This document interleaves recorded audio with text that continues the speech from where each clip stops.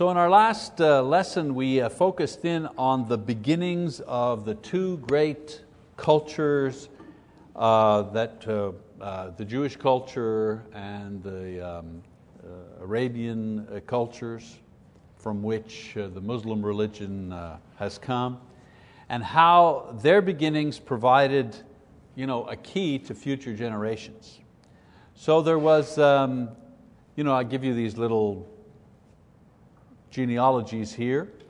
On the side of Hagar, right, who was Sarah's maid, Hagar, who was Sarah's slave or maid, had a child first with Abraham in order to try to fulfill God's promise through natural means. If we remember correctly, Sarah's getting older, she figures we're supposed to have a son, maybe God wants us to do it the way that our society seems to do this, by if the wife cannot have a child, then the concubine has a child, instead of the wife, still belongs to that family. So they go ahead and do that. Her son is Ishmael, and from him came the 12 tribes that eventually formed the Arab nations. And from this nation also came the Muslim religion, as I mentioned before, which is widespread today and continues to honor Hagar and continues to honor Ishmael in their pilgrimages and in their rituals. So they go back to her and they acknowledge that. Ishmael, however, was not God's choice for the promised seed and was not used to fulfill God's promise to bring a Savior into the world, much as Muslims like to say that the line goes through Ishmael and eventually to Muhammad, and so on and so forth. This is how they trace their history. But the problem there is that there is no fulfilled promise, no fulfilled prophecy in their writings and in their histories. There's no there are no miracles. There are fables, someone going to heaven on the winged horse and so on and so forth, those type of things, you know what I'm saying? But there's no written prophecy from one century that looks forward to 2 or 3 or 7 centuries later and makes a prediction, and then 7 centuries later that prediction comes true.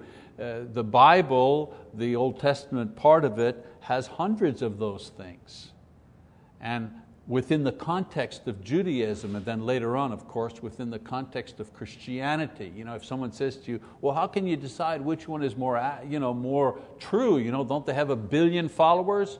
It makes no difference. You don't base truth on the number of followers. I've said that before. If that was the case, then the communist Chinese have the truth, because they have the most followers. So we don't go by numbers. And then of course there's Sarah. Sarah was Abraham's wife, and when she was 90 years old, through God's grace, she gave birth to Isaac. And Isaac and his descendants formed the 12 tribes from which the Jewish nation was formed. And it was through this people that the Lord promised that the Messiah would come.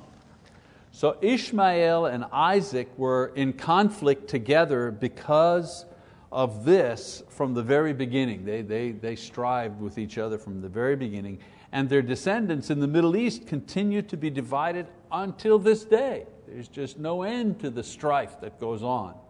I heard somebody on the radio was talking about it, American intervention, and the president said that he wanted to manage and organize the Middle East, and that was he may want to do that, but we know that that's not going to happen.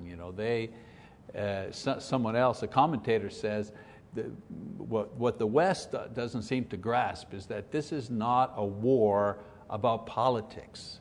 This is a war about religion. It's about religion, and it's about who is the correct leader, of which sect, between the Shia and between the Sunni and the others. This war, this fight has been going on for centuries and has only been kind of clamped down because many of these countries were ruled by dictators and very strong people who could keep the people apart. But the moment we had a, quote, general election and we introduced, quote, democracy, we see the result of that. They go back to the war that they've been fighting for centuries. I'm not making a political statement here. I'm just saying we see from the Bible, from the very beginning, that they have been at war with each other and continue to do so even to this day. We also see how Hagar and Sarah were types. You know what I'm talking about when I say a type, right? Remember that? A preview, if you wish, of something that's going to happen in the future.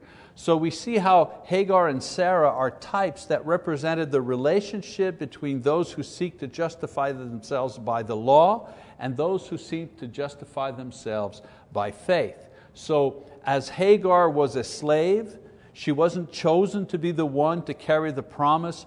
Those who try to justify themselves by the law, they remain slaves. They do not profit from the promise and can only call this earthly city of Jerusalem home.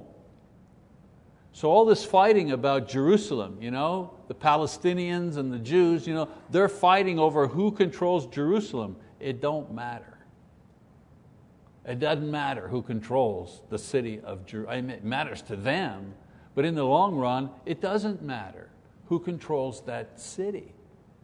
Because as Sarah was free, and she was the one who was promised the blessing, not Hagar, those who are justified by faith in Jesus are free from sin.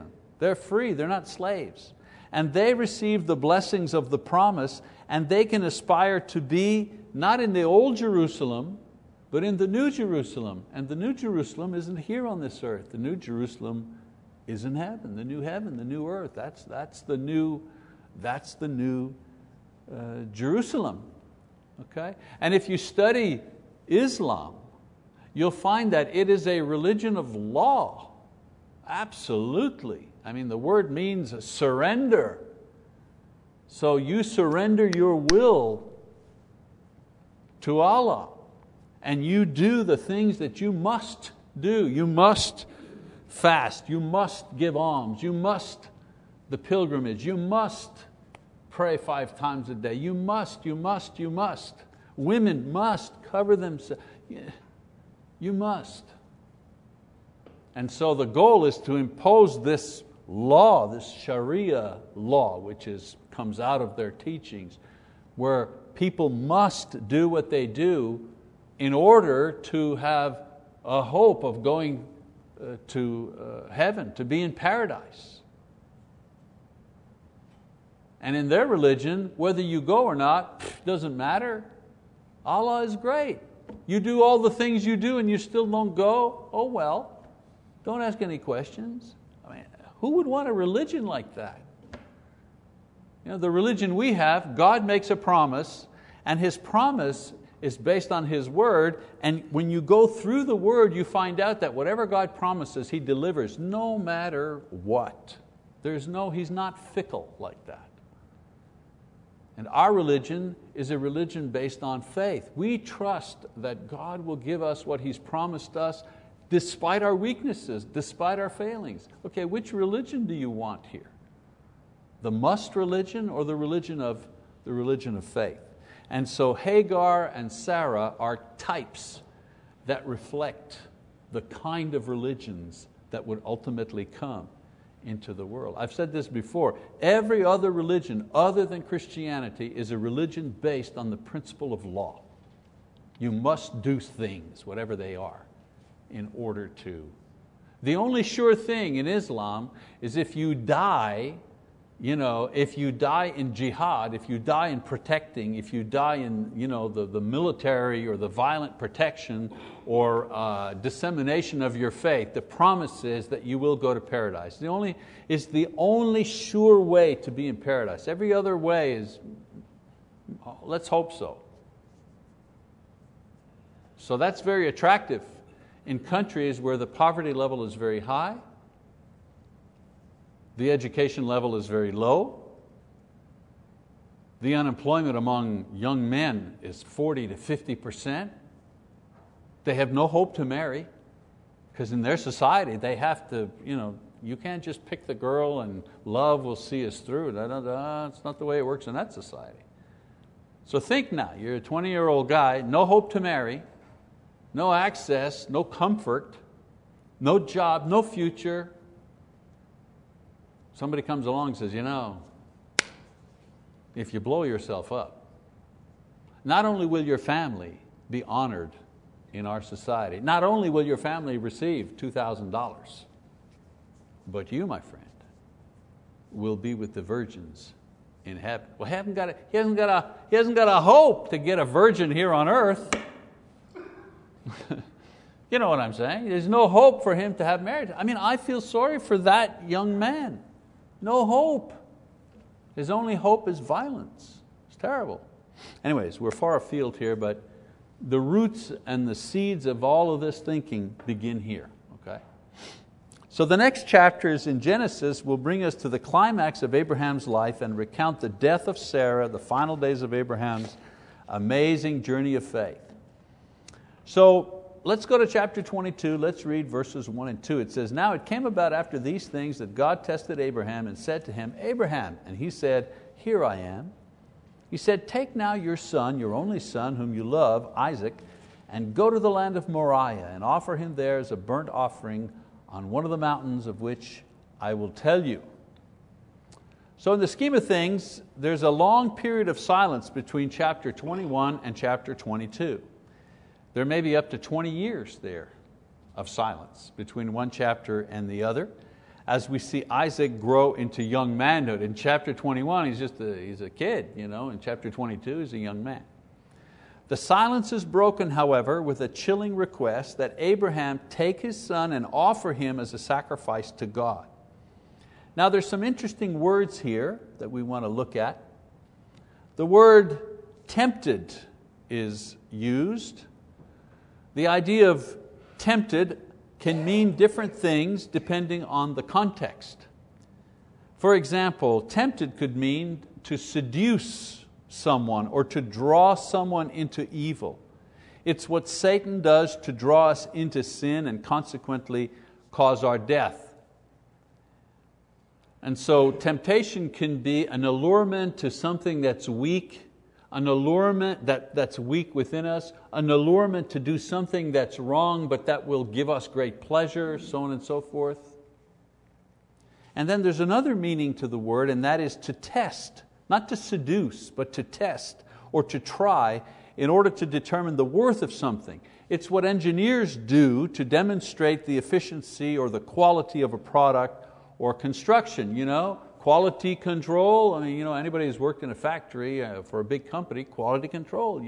If you manufacture a product, it eventually goes through quality control because whatever it is, it has standards, and the people in quality control test it to make sure that it adheres to the standards of the company or the government, and so on and so forth.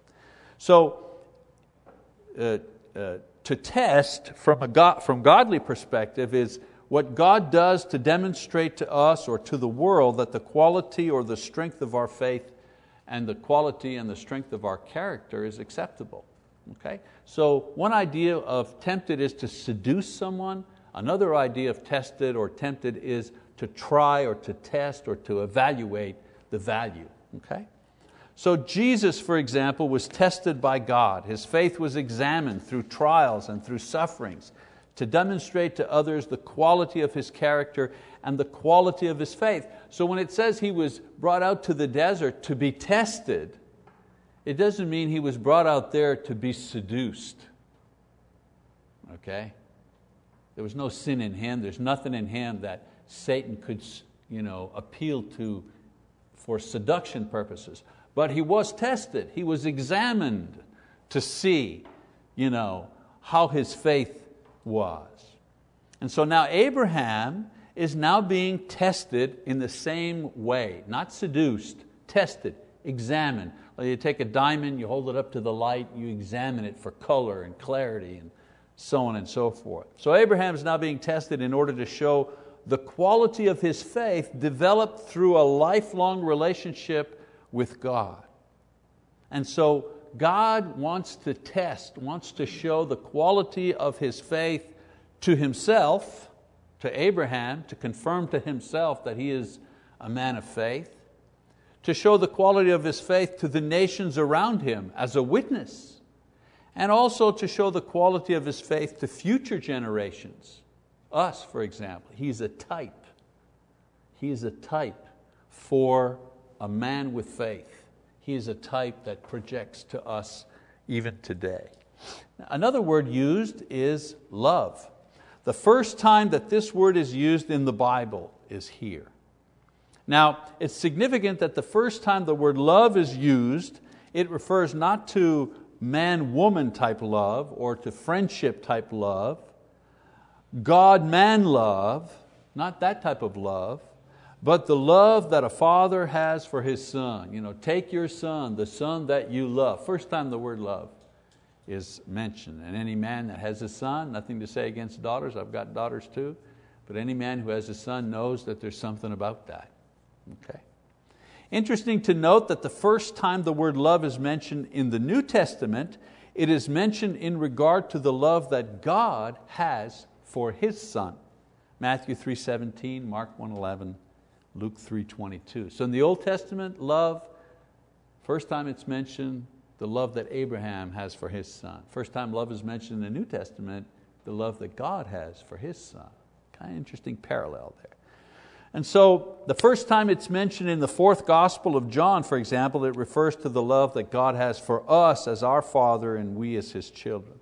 So this primary mention and teaching on love in the Bible demonstrates the essence of that love, God's love that exists in the Godhead, God's love extended to man.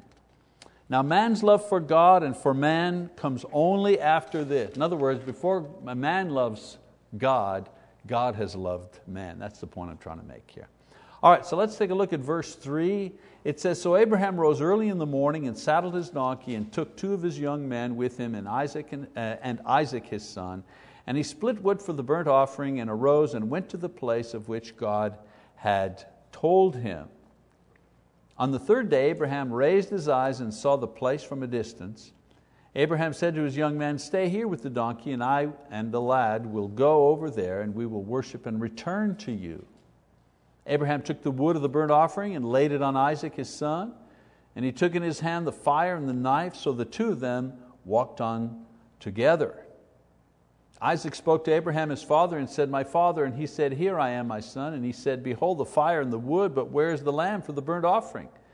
And Abraham said, 'God will provide for Himself the lamb for the burnt offering, my son.' So the 2 of them walked on together." So we see Abraham, Isaac, 2 servants leave to go to Mount Moriah. Again, a passage that contains a wealth of type imagery of Jesus and His sacrifice. So Abraham is promised that through his seed the Savior will come. And in this scene, God makes him act out, as it were, the very thing that the promise offered, salvation through the death, burial, and resurrection of Jesus Christ. Now, Abraham didn't know this. We only see this through hindsight as we look at this particular scene. I want you to note that Abraham is willing to obey God's will and does not hesitate, even leaving early the next day. Imagine if somebody asked you to go out and sacrifice your son. Would you set the alarm for real early? I might dawdle over coffee. You know what I'm saying? Isaac and 2 slaves go along. They arrive at the place on the 3rd day. Think now. On the 3rd day. So this represents the 3 days that Jesus spent in the tomb. And somebody will say, well, what do you mean? Isaac wasn't dead, but he was as good as dead. Because the minute Abraham said, let's go to the mountain, he's going to do it. So Isaac is as good as dead the moment they leave on the way to the mountain. Isaac already dead the moment that God asks Abraham to sacrifice, and Abraham agrees, good as done. So he was as good as dead for 3 days before they arrived at the place of sacrifice. The servants are left behind, and Isaac willingly goes with his father. There's no hesitation here as well. He is a willing sacrifice. I want you to note also that Abraham says to the servants that they both will return. He doesn't say, I'll be back. He said, we'll be back. Now he's intending to kill him. But he says to the servants, we'll both be back. And it's here that we see the great faith of Abraham. He is fully intending to sacrifice His Son. He is fully intending to return with Him alive. How do we answer that? Well, we go to Hebrews 11, verse 17 to 19. It says, by faith Abraham, when he was tested, notice the word tested, offered up Isaac. And he who had received the promises was offering up his only begotten son, his only son. All the promises circled around him. In other words, remember now, Abraham at the point that he was at, culturally, socially, theologically, he didn't understand about eternal life. I come back as myself and I'll be myself in heaven. He didn't understand that. He understood that he would come back, like he would live on through his son. And the promise that he would have, his descendants would be like the stars. For him, wow, I will not only live through my son, but there's going to be countless generations that come after me. For him, that's about the maximum of eternal life that he could think of. Okay? He didn't have the revelation we have today of what eternal life is going to be like. So by sacrificing his son, okay, he's also sacrificing his own hope, if you wish, to live on. Okay? And so when he says they both will return, that's unusual. So it says here, as I read, by faith Abraham, when he was tested, offered up Isaac, and he who had received the promises was offering up his only begotten son. Come on. It was he to whom it was said, in Isaac your descendants shall be called. So there's the promise, right? And for Abraham that was like eternal life. He considered that God is able to raise people even from the dead, from which he also received him back as a type. And so Hebrews describes Abraham's faith as reaching the point where his only conclusion was that God could and would resurrect his son from the dead if necessary to fulfill his promise. That's how far his faith was getting stretched. His faith was getting stretched to a point beyond what he could imagine by himself or hope for himself. It was like God said that I would have a son, there'd be so God cannot lie, I totally believe it, and if God wants me to offer my son, then He must be planning on bringing him back to life. It's the only answer, the only conclusion he could come to. He believed that through Isaac many generations would come. He was prepared to offer him a sacrifice, so his only conclusion was that somehow, he didn't understand how, somehow God would give him back his son from death. He didn't know how. He didn't know how. But he believed that God would. And so Abraham crossed an important frontier of faith, and that was to understand that God gave life not just through his descendants, but could literally raise a person back from the dead. Abraham's eureka moment. Oh, wow, whoa, I just had a thought that I've never had before. You know what I'm saying? Note also that Isaac carries the wood for sacrifice on his back, just like Jesus carried his own cross on his back, and that Abraham carries the knife, which is the symbol of life and death, just like the Father in heaven had power of life and death over Jesus. Jesus could not have died without God's permission. And also Isaac questions Abraham about the nature of the sacrifice, and Abraham assures him that God will provide, which is what they'll ultimately name the place where this will take place. Mount Moriah means God will provide. God will provide. This place there with Abraham, this place will ultimately become the place where the temple will be built. And the sacrifices will be offered by the priests. A foreshadowing, not only of the sacrificial system of the Jews, but also a further foreshadowing of the sacrifice that Jesus would ultimately make. Today, on that spot, this building there, the Dome of the Rock, the gold dome, the gold for the dome was donated to the Palestinians by the king of Jordan. Not the one that's there now, but his father donated the gold for the dome. This is what stands. I've been inside this building when I was in Jerusalem. It stands exactly where the temple stood, exactly where the Holy of Holies stood. This now stands there. And if you go inside, you have to take off your shoes and that. Nowadays, foreigners can't go inside. They're too sensitive. But when I went, there wasn't as much trouble. Took off my shoes, went inside. And inside, it's just that building, with carpets, people sitting around. There's a railing, there's a big railing. And in the middle, there's this huge rock. I don't mean a boulder, but I mean an outgrowth of rock. And they believe that Muhammad went to heaven on the back of a winged horse from this spot. Nobody saw it. We're just talking. This is what they believe. But this is a very holy site. But the connection with the Bible is, this is Abraham. This is where Abraham was. All right, let's keep going.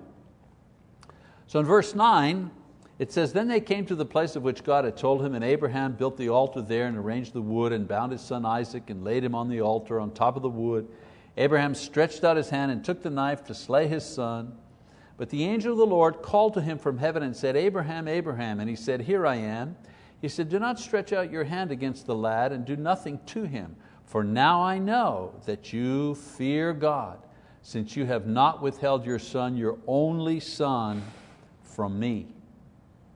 Then Abraham raised his eyes and looked, and behold, behind him a ram caught in the thicket by his horns.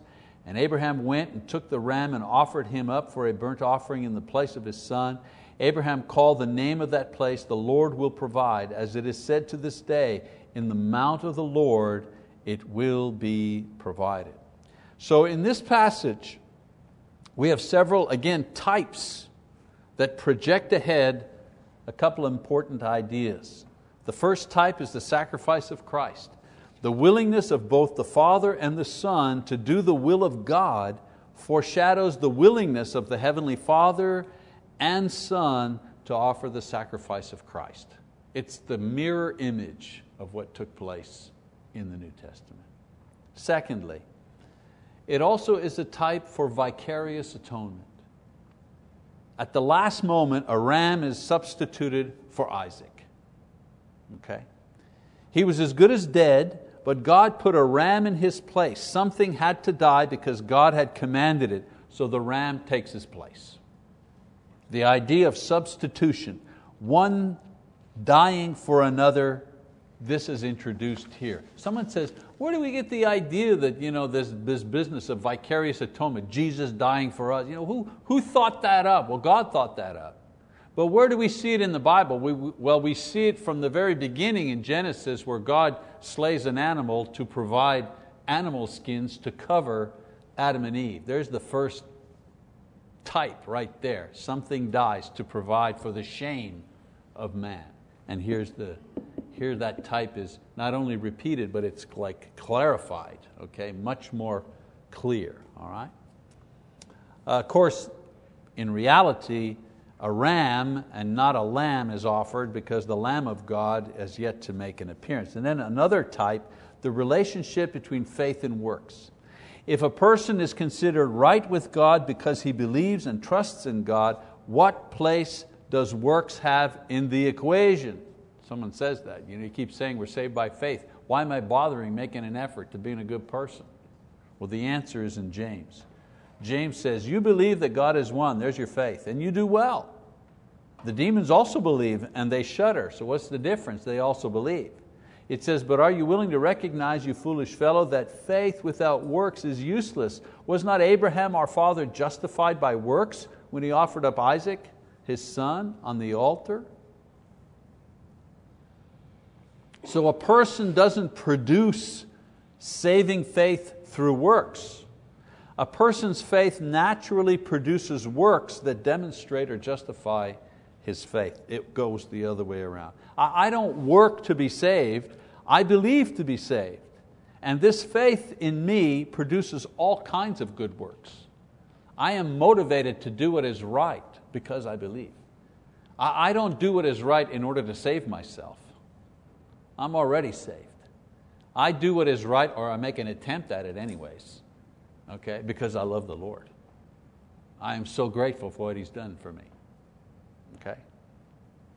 Abraham's offering of Isaac is a type to demonstrate, and this, my whole lesson comes to this statement here. So if you've drifted, come back to me please, okay?